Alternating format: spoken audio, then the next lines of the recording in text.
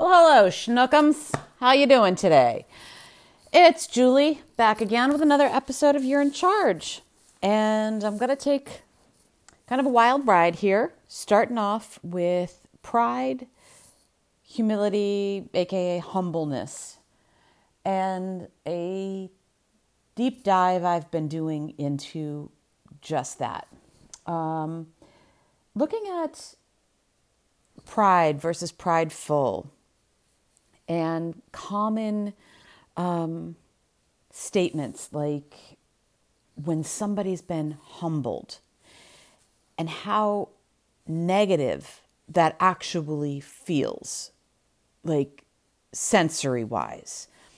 And I want you to look at things, if I say feel it, I don't want you to feel it like, okay, this is the emotion I'm feeling. I want you to sense it because that's different. And we can get so bogged down in our emotions and the stories that we tell ourselves surrounding those emotions. So case in point, a common phrase is love hurts. No, love doesn't hurt. The absence of love is what hurts. Envy, rejection, humiliation, those hurt. But actual love does not hurt. But if we say love, and I say, I'd like you to feel that, there's an immediate resistance that most people will put up. And it's in that resistance that this is part of the bends and curves and twists and turns that we're going to take on this discussion. Because when I say, okay, love hurts, now you have a story around love. You have a memory of when there was love and now there is no longer love. And so now you equate that story with love hurting. But that's not actually the truth. Love doesn't hurt. Love is the very thing that heals us in so many different ways and from so many different angles. And I'm not here to dissect that in particular, but we take this phrase is the example, and in that, when you say love hurts, you're wrapping the story around that. And in that story, you create resistance to going toward love again, be it romantic, friendship, maybe getting another pet because one died and that hurt when the loss of that animal. And so now you don't want to repeat that again. Same thing for the love interest. Okay, I got hurt in love here, and here. So no, I'm not going to go back out into the dating world. I'm not going to do these things. Friends, same thing. There's a story that we wrap around that. And we assume that story is the truth. And so then we use that story to protect ourselves. And I'm putting that in air quotes because it's not actually protection. It's deflection, it's rejection, it's resistance, it's avoidance, it's all of those things and so much more, but it's not healthy. But we tell ourselves we're doing it to keep ourselves safe. Okay, so we have what I started off with, pride and humbleness, and I was posing this question to a friend who likes to get into the fodder of all of this as well. And she and I have been having a lot of fun with this in the last couple of days after we had the conversation. But it was about pride and about humbleness. And we had them separately. We had a conversation about she doesn't like the phrase salt of the earth, because in her experience, when somebody refers to somebody as the salt of the earth, they're actually degrading them. And I found that interesting because for me, when I use the phrase salt of the earth, I think of really grassroots, grounded, cool people, like authentic people. And I can think of a few people, my cousin Gina, my friend Betty. There's different people from different walks of life, but it's like, nah, these are people. These are real people. These are people that that you've got in your corner, even if you don't need them in your corner. You know what I mean?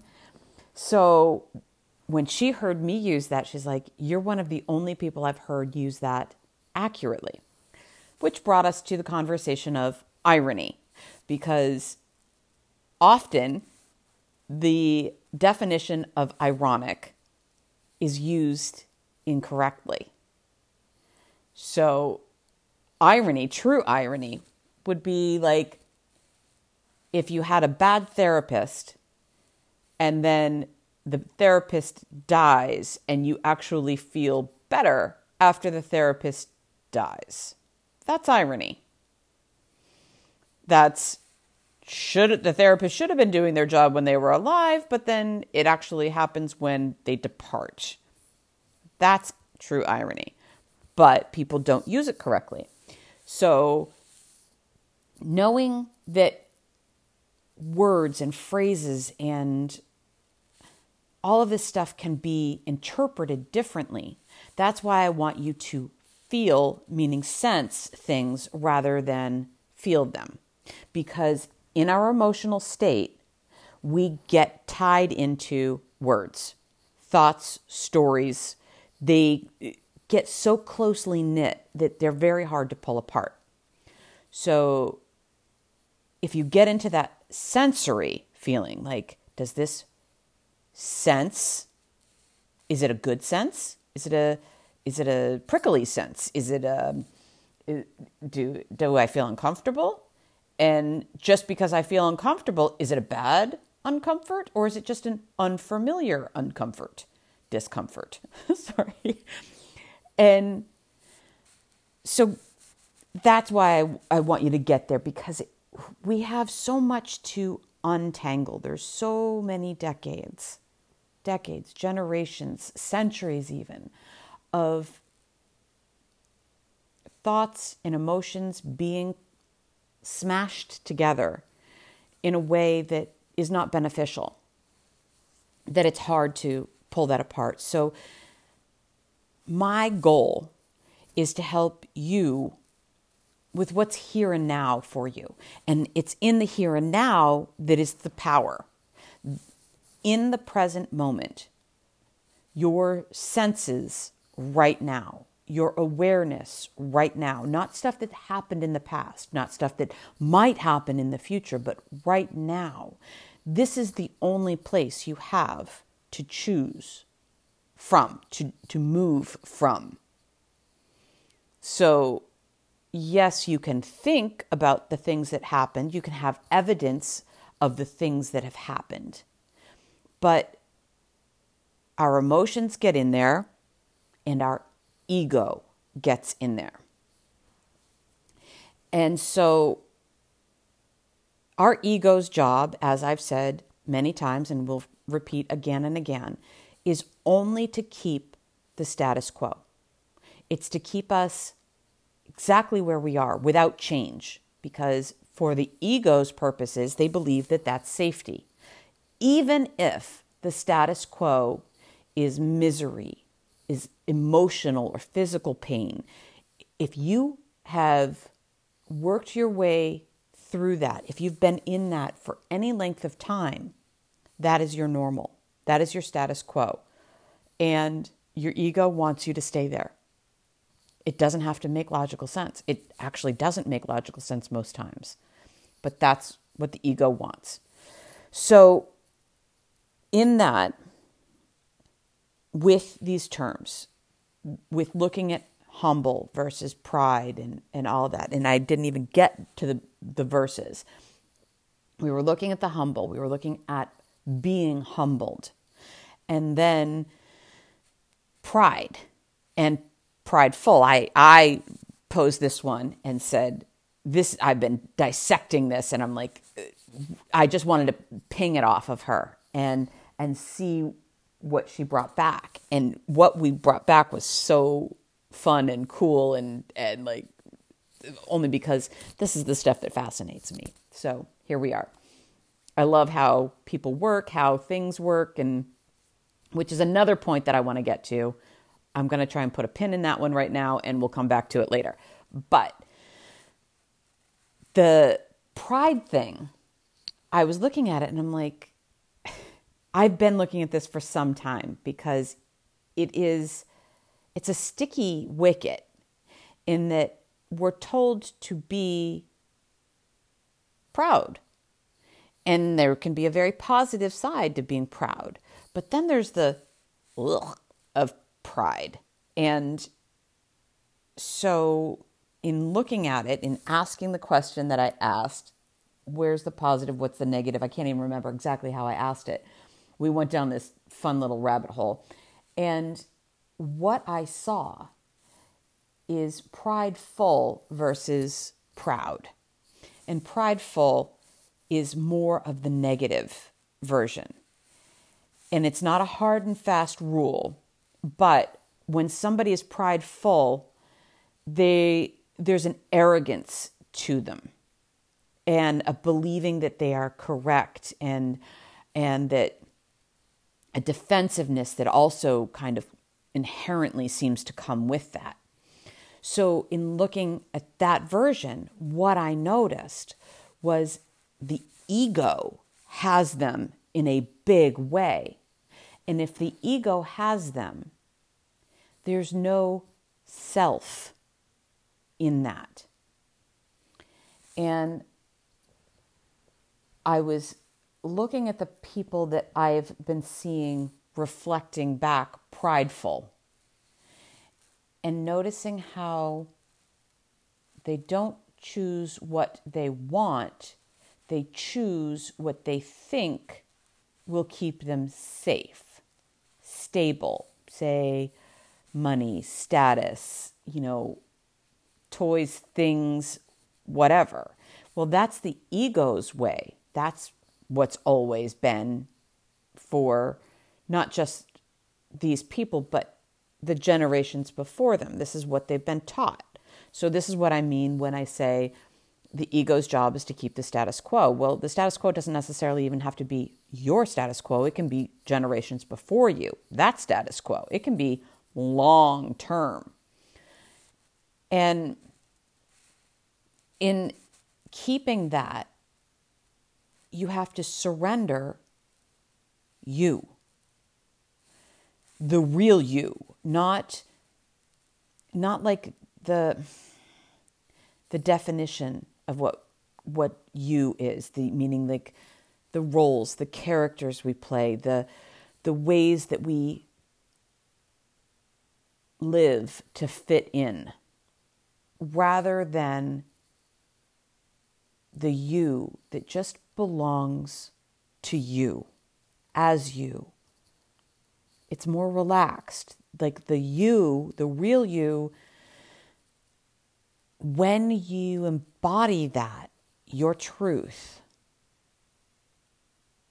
as you were born, there's a relaxation to it, an ease, a comfort, with like a lightness that happens. But if you're embodying the ego version of you, there's a defensiveness, like I said, an arrogance, and it doesn't always have to be an arrogance. And so this is what I was getting into in terms of the twists and the turns that this will take. Because I was talking with an old friend, and we were talking about the moms and the moms who are taken for granted and overlooked, and how it's almost, it's expected. So here's another status quo. It's like, just because that's status quo doesn't mean that that's okay.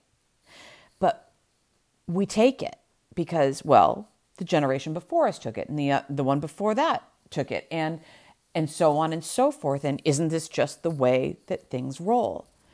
And just because it always has been doesn't mean that it always should be. And just because you can doesn't mean you should. So I was looking at this and raising our kids and talking about how that goes and what that looks like, and divorcees versus, the families that are still together, be it in a healthy marriage or healthy partnership or really unhealthy partnerships. It's just looking at all the ins and outs and how people are doing this. And let me put the caveat in there of just had a conversation this morning about parenting and looking at responsibility, our own responsibility, my responsibility as a parent. And where I was years ago was taking all the responsibility for parenting, for any mistakes my kids made, or just the mistake. Actually, so let me retract that all and saying I took responsibility for everything that was negative. And I would not take responsibility for anything that was positive. Might be like, okay, that's nice, if somebody paid a compliment or whatever, but I wouldn't take responsibility. Well, I think that that's more the norm with women in general, is to take responsibility for that which is negative, but not that which we've created that's positive. So in saying that, the conversation I was having today was to say, I'm just looking for how this interaction, this situation with me and one of my kids is what's my responsibility in it. And I'm not looking for it in terms of let me flog myself, but looking for it in the terms of, no, let me be accountable for what I've done and what possible role I have in creating a negative situation. That said, it's accountability, not responsibility. And that difference, accountability versus responsibility, is kind of the nuanced difference I'm seeing between prideful and pride, or humility and humbleness, and the things that I'm looking at. So it's the difference between when your real you is present, there's a balanced energy, a grounded energy to it. And when it's coming from ego and defensiveness and like the attempt at safety, then there's an imbalance. And let me tell you that I am the first to say I have been incredibly imbalanced in my life. I have been an enabler. I have been codependent and taking far too much responsibility for everything, trying to control certain situations. And mind you, it was coming from a very good place, but wow, the impact is off.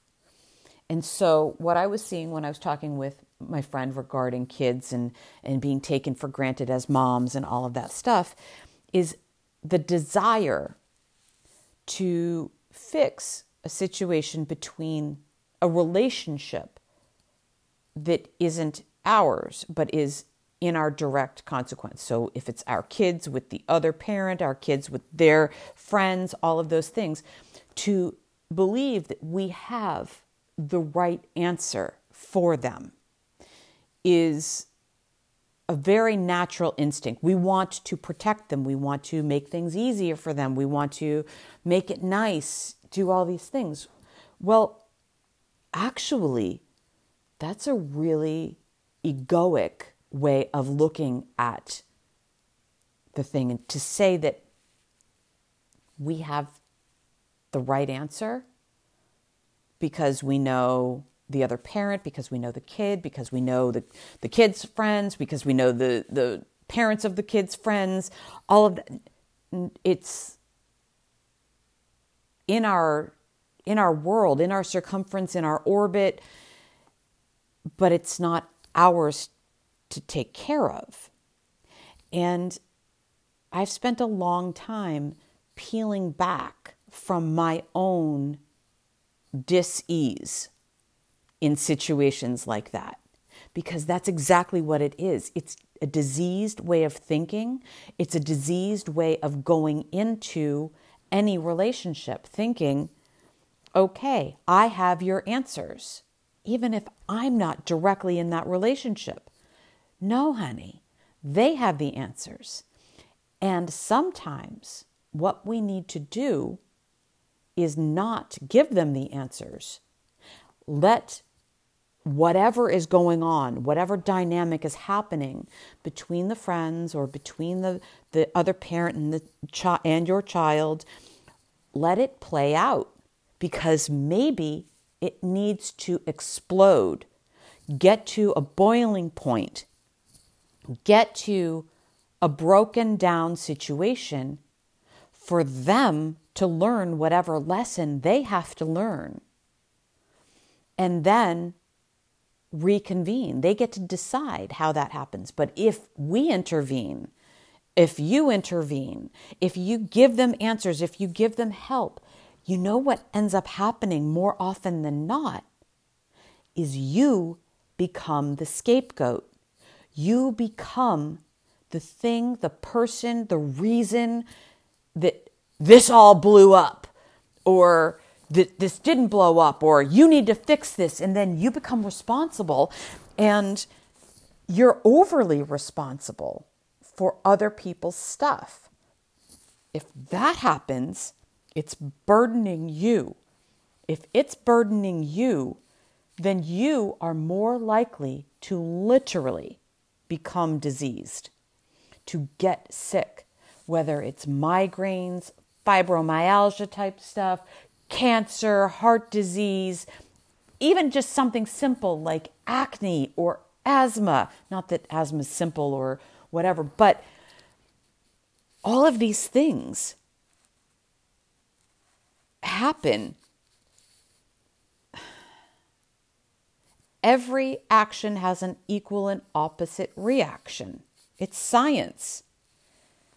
But we don't recognize that our emotions and our thoughts create reactions. We're in a science experiment all day long. It doesn't matter if you look at this as a religious, a spiritual, a scientific experiment. It's all the same thing. It doesn't matter what you call it. You're in it. And so peeling back and looking at this from a curious standpoint, an objective standpoint, what's going on over there? How did I do that? Where, and reflection of the circumstances. It's all beneficial to you because then you can learn from it. Just seeing where we are, seeing where you've come, seeing why things might be on a loop. And now I'm going to get into another form of ego that I'm noticing within this pride and humbleness deep dive that I was doing, is there's a pride that comes out, and this is a prideful one, where you say, oh, I don't deserve that. I'm not good enough. And believe it or not, that is a pride thing. It's a severe inversion, a distortion of pride. But pride is absolutely the core of that one. And when we say, I don't deserve this, I'm not good enough for this, I'm not worthy in any way, shape, or form, and I'm going to stick to this being the lesser thing that you believe that this is all I'm good for. And, let's say it was low grade meat that you were just buying because, well, I can't afford it. And this is all I'm worth. And you might not be thinking that logically, but it might just be like, okay, this is all my paycheck might be reflecting. So I'm just going to get this and not the filet mignon that I really, really want. But I'm not worthy of it. And I'm just going to settle for this. And maybe you've settled for this for decades. And maybe actually your paychecks changed over a span of time. And you actually could afford the filet. Even if it was only once a month or once every couple of months, you might have been able to afford it a while ago. And now you just kept choosing to buy the lower grade meat instead because, well, that's all I'm really good for. Well, that's a pride issue.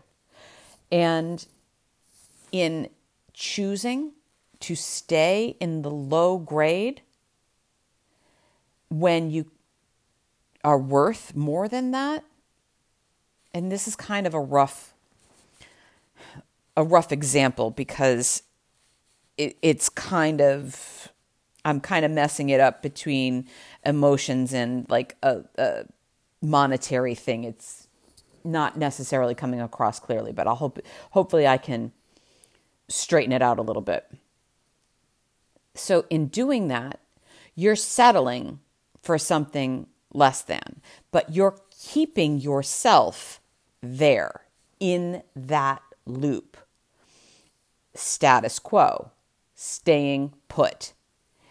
When you could change your job, change your circumstances, not buy something that is unhealthy for you so that you could buy a higher grade meat, like whatever it is, there's ways that you can look at it differently.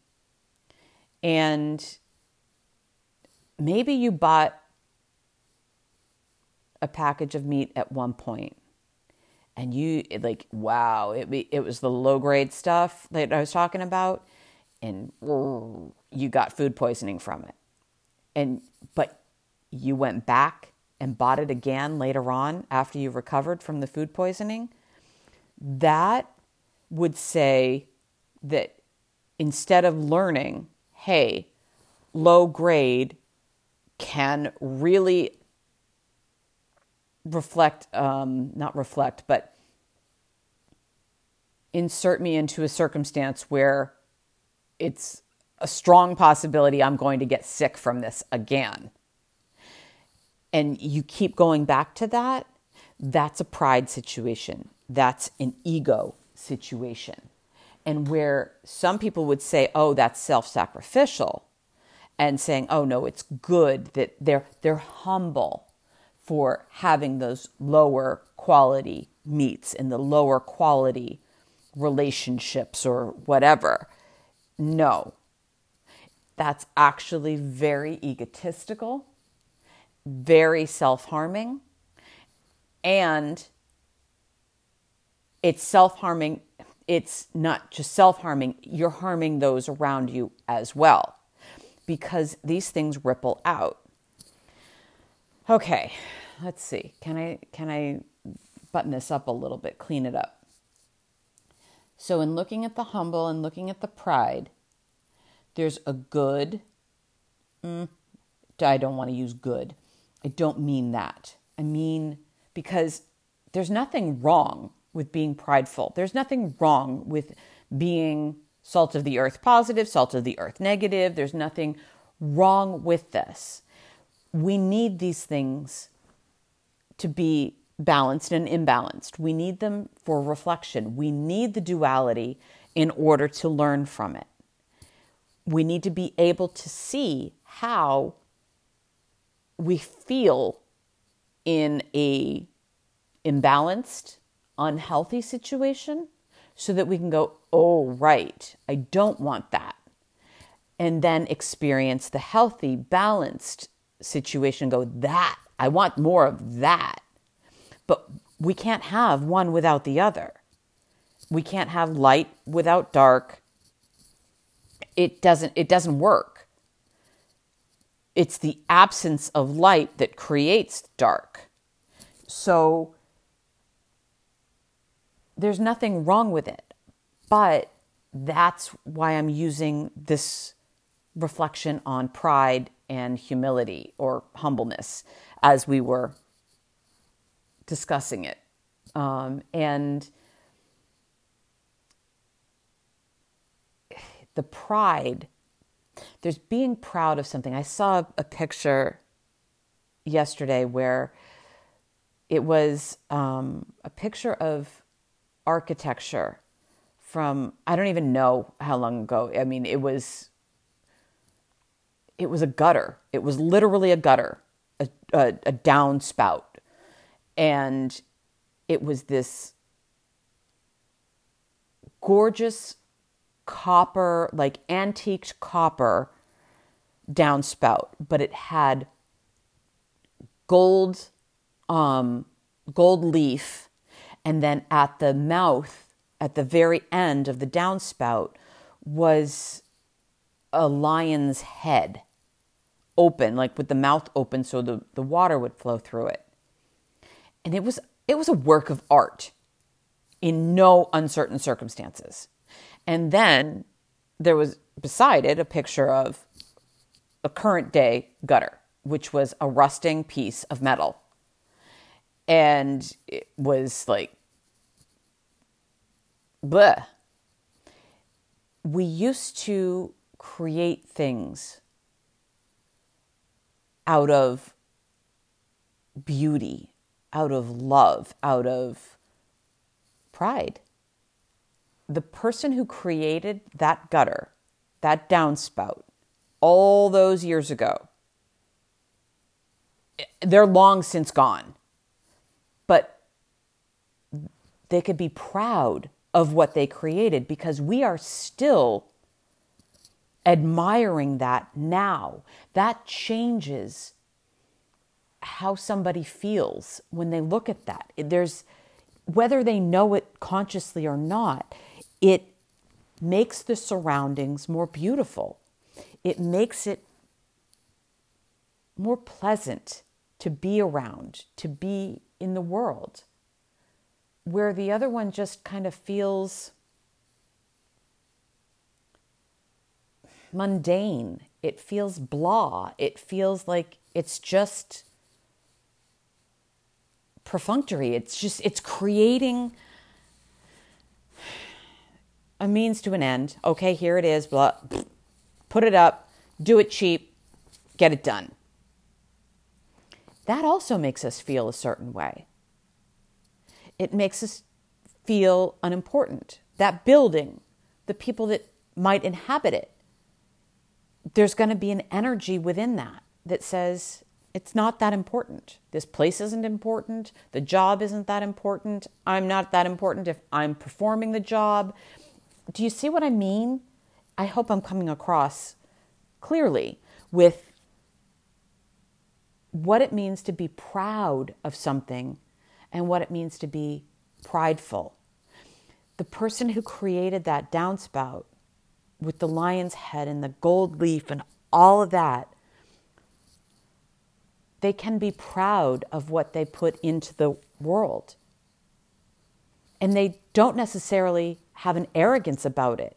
They might have just been a very common person. They might have just created that might have been the norm for the time period.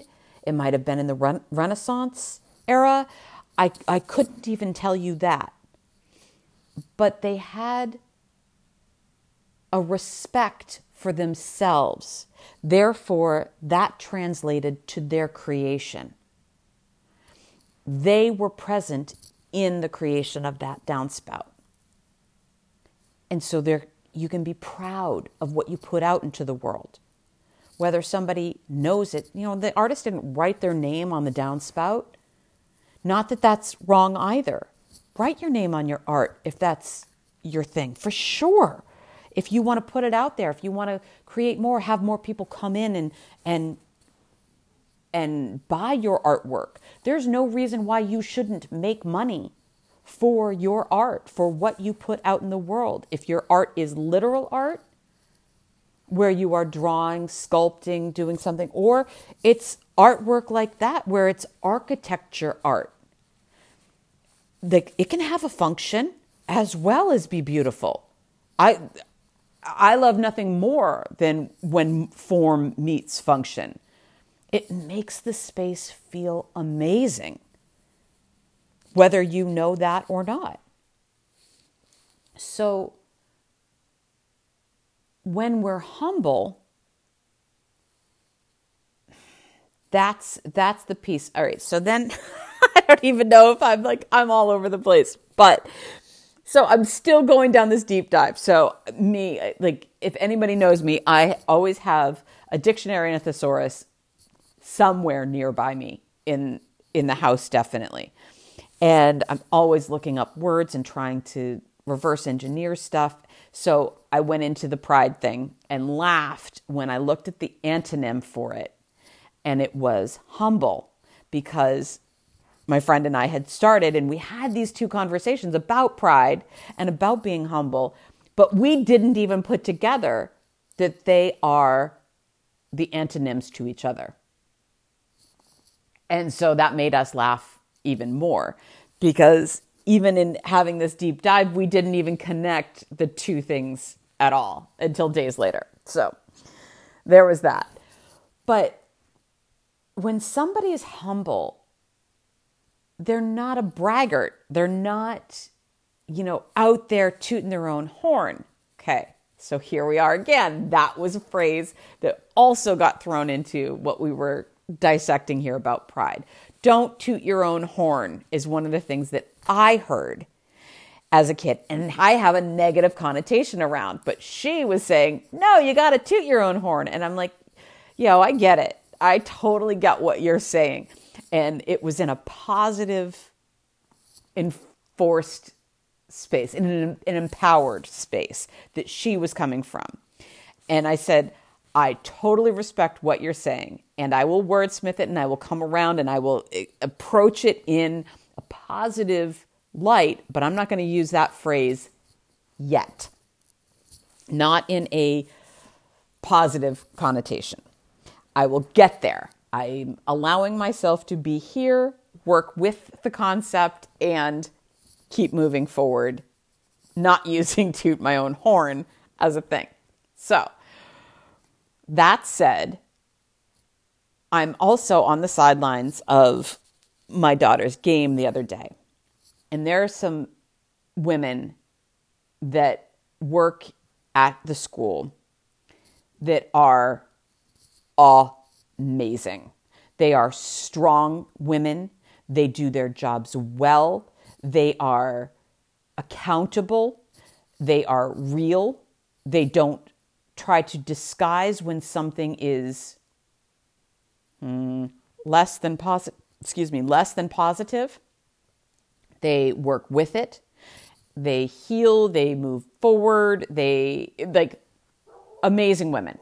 So I'm in conversation with both of these women, and one of them is there on the sidelines, and she says, well, I just get paid for this. And I said, whoa, why shouldn't you get paid at what you do well? So again, just in that little comment, I don't think she even knew what she was saying.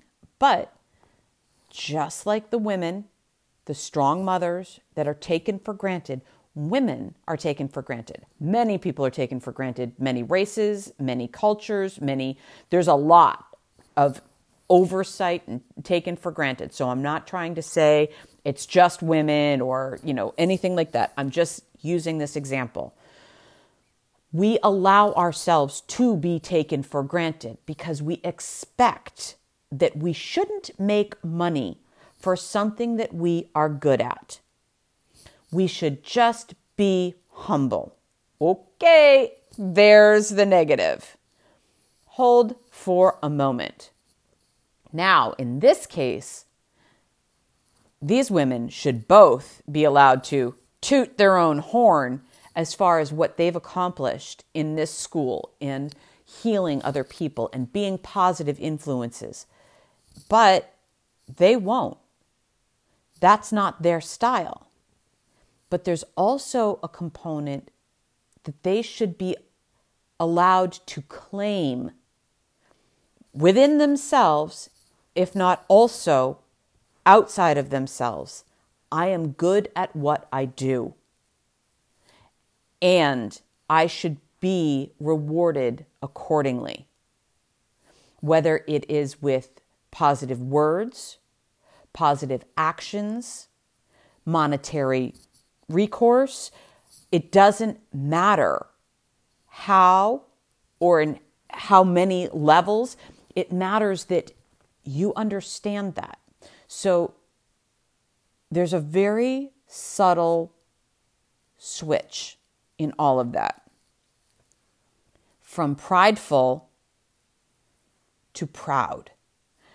These women have every right to be proud of what they put out into the world because they are changing kids' lives. They are bettering their lives. Do they get a lot of flack for it? Damn straight. Do mothers get a lot of flack for how they raise their kids? Damn straight. And to circle back to that conversation I had earlier today, there is not one human being, not one parent on the face of this earth who is not going to screw up their kid in some way, shape, or form. That does not mean that you are a bad person. That does not mean that you are an unloving person. It does not mean that you are dysfunctional and like useless, worthless, any of that. It means we are human. There is no way to escape screwing up your kids. Period. End of story. We are all going to make mistakes. It is inherent in being human. There is no way to avoid crisis. There is no way to avoid chaos. There is no way to avoid calamity, failure, any of it. It will happen. On what level, on what frequency, how frequent that occurs, that depends entirely on if you are willing to reflect and learn from what's happened. And the way we do that is not by looking at the person that is also involved with this, whether it's the other parent, whether it's the kid, the relationship, whatever. You have to look at the issue, not the people. If you are focusing on the issue at hand, then you can work through anything. If you are focusing on the person and you are blaming the other person or holding them entirely responsible or not responsible at all, then you will repeat the issues. You will be eating bad, low grade meat. You will be whatever. I hope I'm circling back around. I hope this is becoming clear. Our lives are very nuanced. Our thought processes, our emotions, all of it is very convoluted because there's so much that's been out of balance for so long. We don't know where the balance point is. Well, the balance point is inside of you. It is not outside of you. The balance point comes from self-awareness. It comes from looking at who you are, what you deliver, both good, positive, and indifferent. Both, all. You are a work of art. And moving the extra components out of the way to reveal that work of art, that's your job. There's stuff that you've been holding on to. There's things that are in the way of your work of art. And identifying what those things are, That's the issues. Those are the issues that you're looking at. So make sure not to look at yourself as the issue. See the issues separate from you, because they are. They are separate from you. Will you bring issues into the world? Yes, you will. If you don't remove the stuff that's in the way. Very nuanced. So I don't know if I circled around and cleaned that up or not. I hope I did. But if you've got questions, put them on here. There's a space on the podcast that can literally ask questions per episode. So if you have it directly on this episode, on this thing, go back and ask a question. I'll get notified. And then we can have more of a discussion. I can discuss it. You don't even have to, you won't be out there and noticed and stuff. There's a safe space here. And if you've got the question, there are a lot of other people that have the same question. So you'd be doing a favor for other people. So maybe that's a way that you can get out of your own way.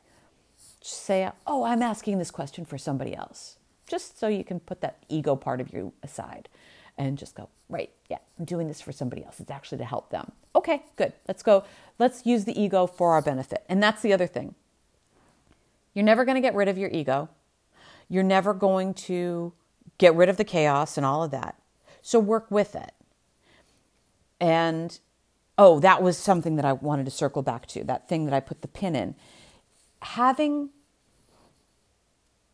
something that you speak of, that you are passionate about. And it doesn't have to be passionate. It's just something that fascinates you, intrigues you, whatever. Talk about that with somebody. Don't hide that away. If you're not comfortable talking about it with somebody yet, you're like, okay, I'm going to totally geek out on Star Trek. I love Star Trek, or I love sci-fi in general. Or there's, you're a motorhead, a gearhead. You love to talk about how things are built. Or maybe you're really into politics, or you love dyeing hair or doing hairdos in a certain way. It doesn't matter what it is that you talk about that you love. It's just this something that lights you up inside. And you want to talk about it with people, but maybe you're like, oh, I'm boring this person, or I'm afraid I'm going to bore them, or they're not into it. Okay, this is the challenge that I'm going to put out there for you. I want you to find somebody that you feel safe talking with, that thing that lights you up. I want you to talk about it for at least 2 minutes straight. Just really get into it. Totally geek out on it. Let your inner geek just fly. Just freak flag flying. Go for it. And see then, after that 2 minutes is up, look at the other person and see how they're responding. And do this throughout the 2 minutes.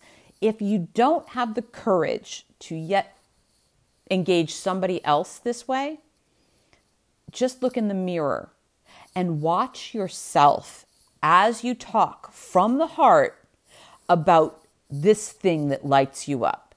And notice your own face, because this is the work of art that I'm talking about. There is no way you can talk about something that lights you up on the inside. And if you let yourself go and you really allow yourself to fully engage that and not be worried about what other people think, their judgments, and how they're going to perceive it, but you just focus on you, how that feels inside of yourself, and relaying it, having a voice, talking about it, write about it, create it, whatever, you put that out there, you cannot avoid seeing yourself lit up. And when you light up, you light other people up. That inspires them. People want to hear about that. And actually, there is a humbleness in that. Humbleness doesn't have to be meek, modest, beige, nunnery, of the cloth type of person. That's one aspect that we learn. But that's actually the prideful version. If you do something well, if you are spreading the word of God, for instance, there's somebody like there's a lot around that says you have to be humble, you have to be meek, you have to give up this, and this in your life. I'm going to say no, you don't actually have to give that up. Your religion might say that you have to, but you as a human being do not actually have to. But there's a set of rules that you are subscribing to that say that you do. That's between you and your God and your religion. It's not even your God, because your God doesn't ask you of anything. That's the human interpretation of your religion, and that's fine for you to do. I am not damning anybody's religion. I am not saying you must do it this way or that way. It's what works for you, but you need to find out what works for you. So talk about those things that light you up. That works for anybody. The more we do that, like I said, if it's just a downspout that's got a lion's head, that's such a simple, common, functional thing that we can take for granted.